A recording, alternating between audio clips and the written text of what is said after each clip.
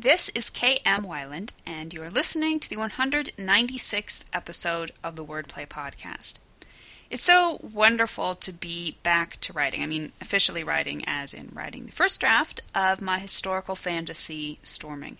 I've been excited about this project for a long time. It's just a fun, warm-hearted adventure story, a summer blockbuster sort of romp. So I have no doubts but that it will be joy to write from start to finish. After finishing my research and my week off, I finally sat down to type those first words. In between books, I always forget that strange dichotomous feeling of blind, stomach-churning terror and tremendous anticipation.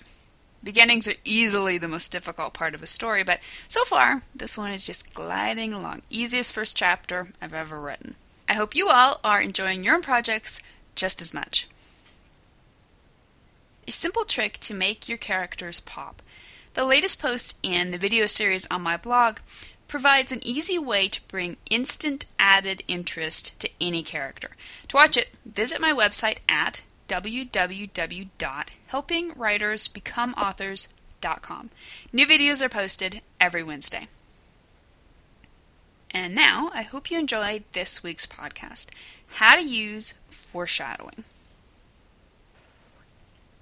Foreshadowing is a necessary part of any well-executed story, and yet, despite all its prevalence and importance, it's actually a concept that many authors have a hard time getting their minds around. If we sift foreshadowing down to its simplest form, we could say that it prepares readers for what will happen later in the story. At first glance, that may seem counterintuitive. Why would we want readers to know what's going to happen later in the story? If they know how the book turns out, they'll have no reason to read on. True enough. So, let me reiterate. The point of foreshadowing is to prepare readers for what happens later in the story. Not tell them, just prepare them. Foreshadowing's great strength lies in its ability to create a cohesive and plausible story. If readers understand that it's possible that someone in your story may be murdered, they won't be completely shocked when the sidekick gets axed down the road. If, however, you failed to properly foreshadow this unhappy event, readers would be jarred. They would feel you had cheated them out of the story they thought they were reading.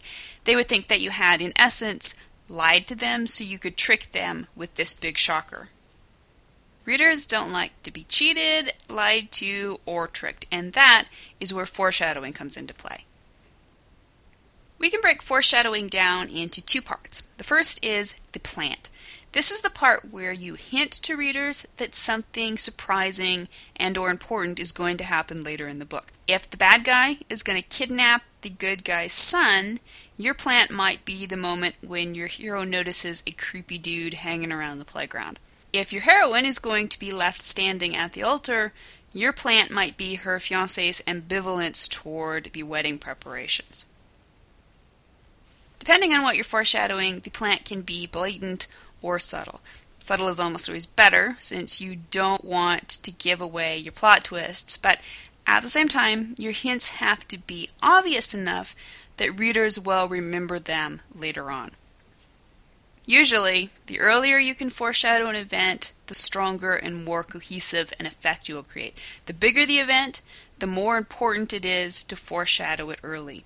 As editor Jeff Girk puts it in his book, The First 50 Pages, basically, you need to let us in on the rules. If the climax of your book is going to consist of getting into a time machine and jumping away to safety, we had better have known in the first 50 pages that time travel is possible in the world of your story. Once you've got your plant in place, all that's left is to bring the payoff on stage. If you planted hints about kidnapping, jilting, or time traveling, this is the part where you now get to let these important scenes play out. As long as you've done your job right with the plant, you probably won't even need to reference your hints from earlier. In fact, you're likely to create a more solid effect by letting readers put the pieces together themselves. But you'll also find moments, usually of smaller events that were given less obvious plants, that will benefit from a quick reference to the original hint. For example, George, you big meanie! Now I understand why you wouldn't choose between the scarlet and the crimson for the bridesmaids' dresses. Ah! The most important thing to remember about the payoff is that it always needs to happen. If you plant hints, pay them off. Just as readers will be confused by an unforeshadowed plot twist, they'll also be frustrated by foreshadowing that excites them and then leads nowhere. The trick to good foreshadowing is preparing your readers on a subconscious level for what's coming without allowing them to guess the ins and outs of the plot twist.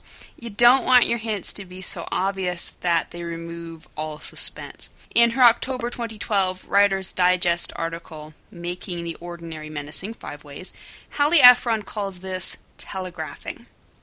When you insert a hint of what's to come, look at it critically and decide whether it's something the reader will glide right by but remember later with an aha. That's foreshadowing. If instead the reader groans and guesses what's coming, you've telegraphed. Some clever readers will undoubtedly be able to interpret your hints no matter how cagey you are, but if you can fool most of the readers most of the time, you can't ask for more than that.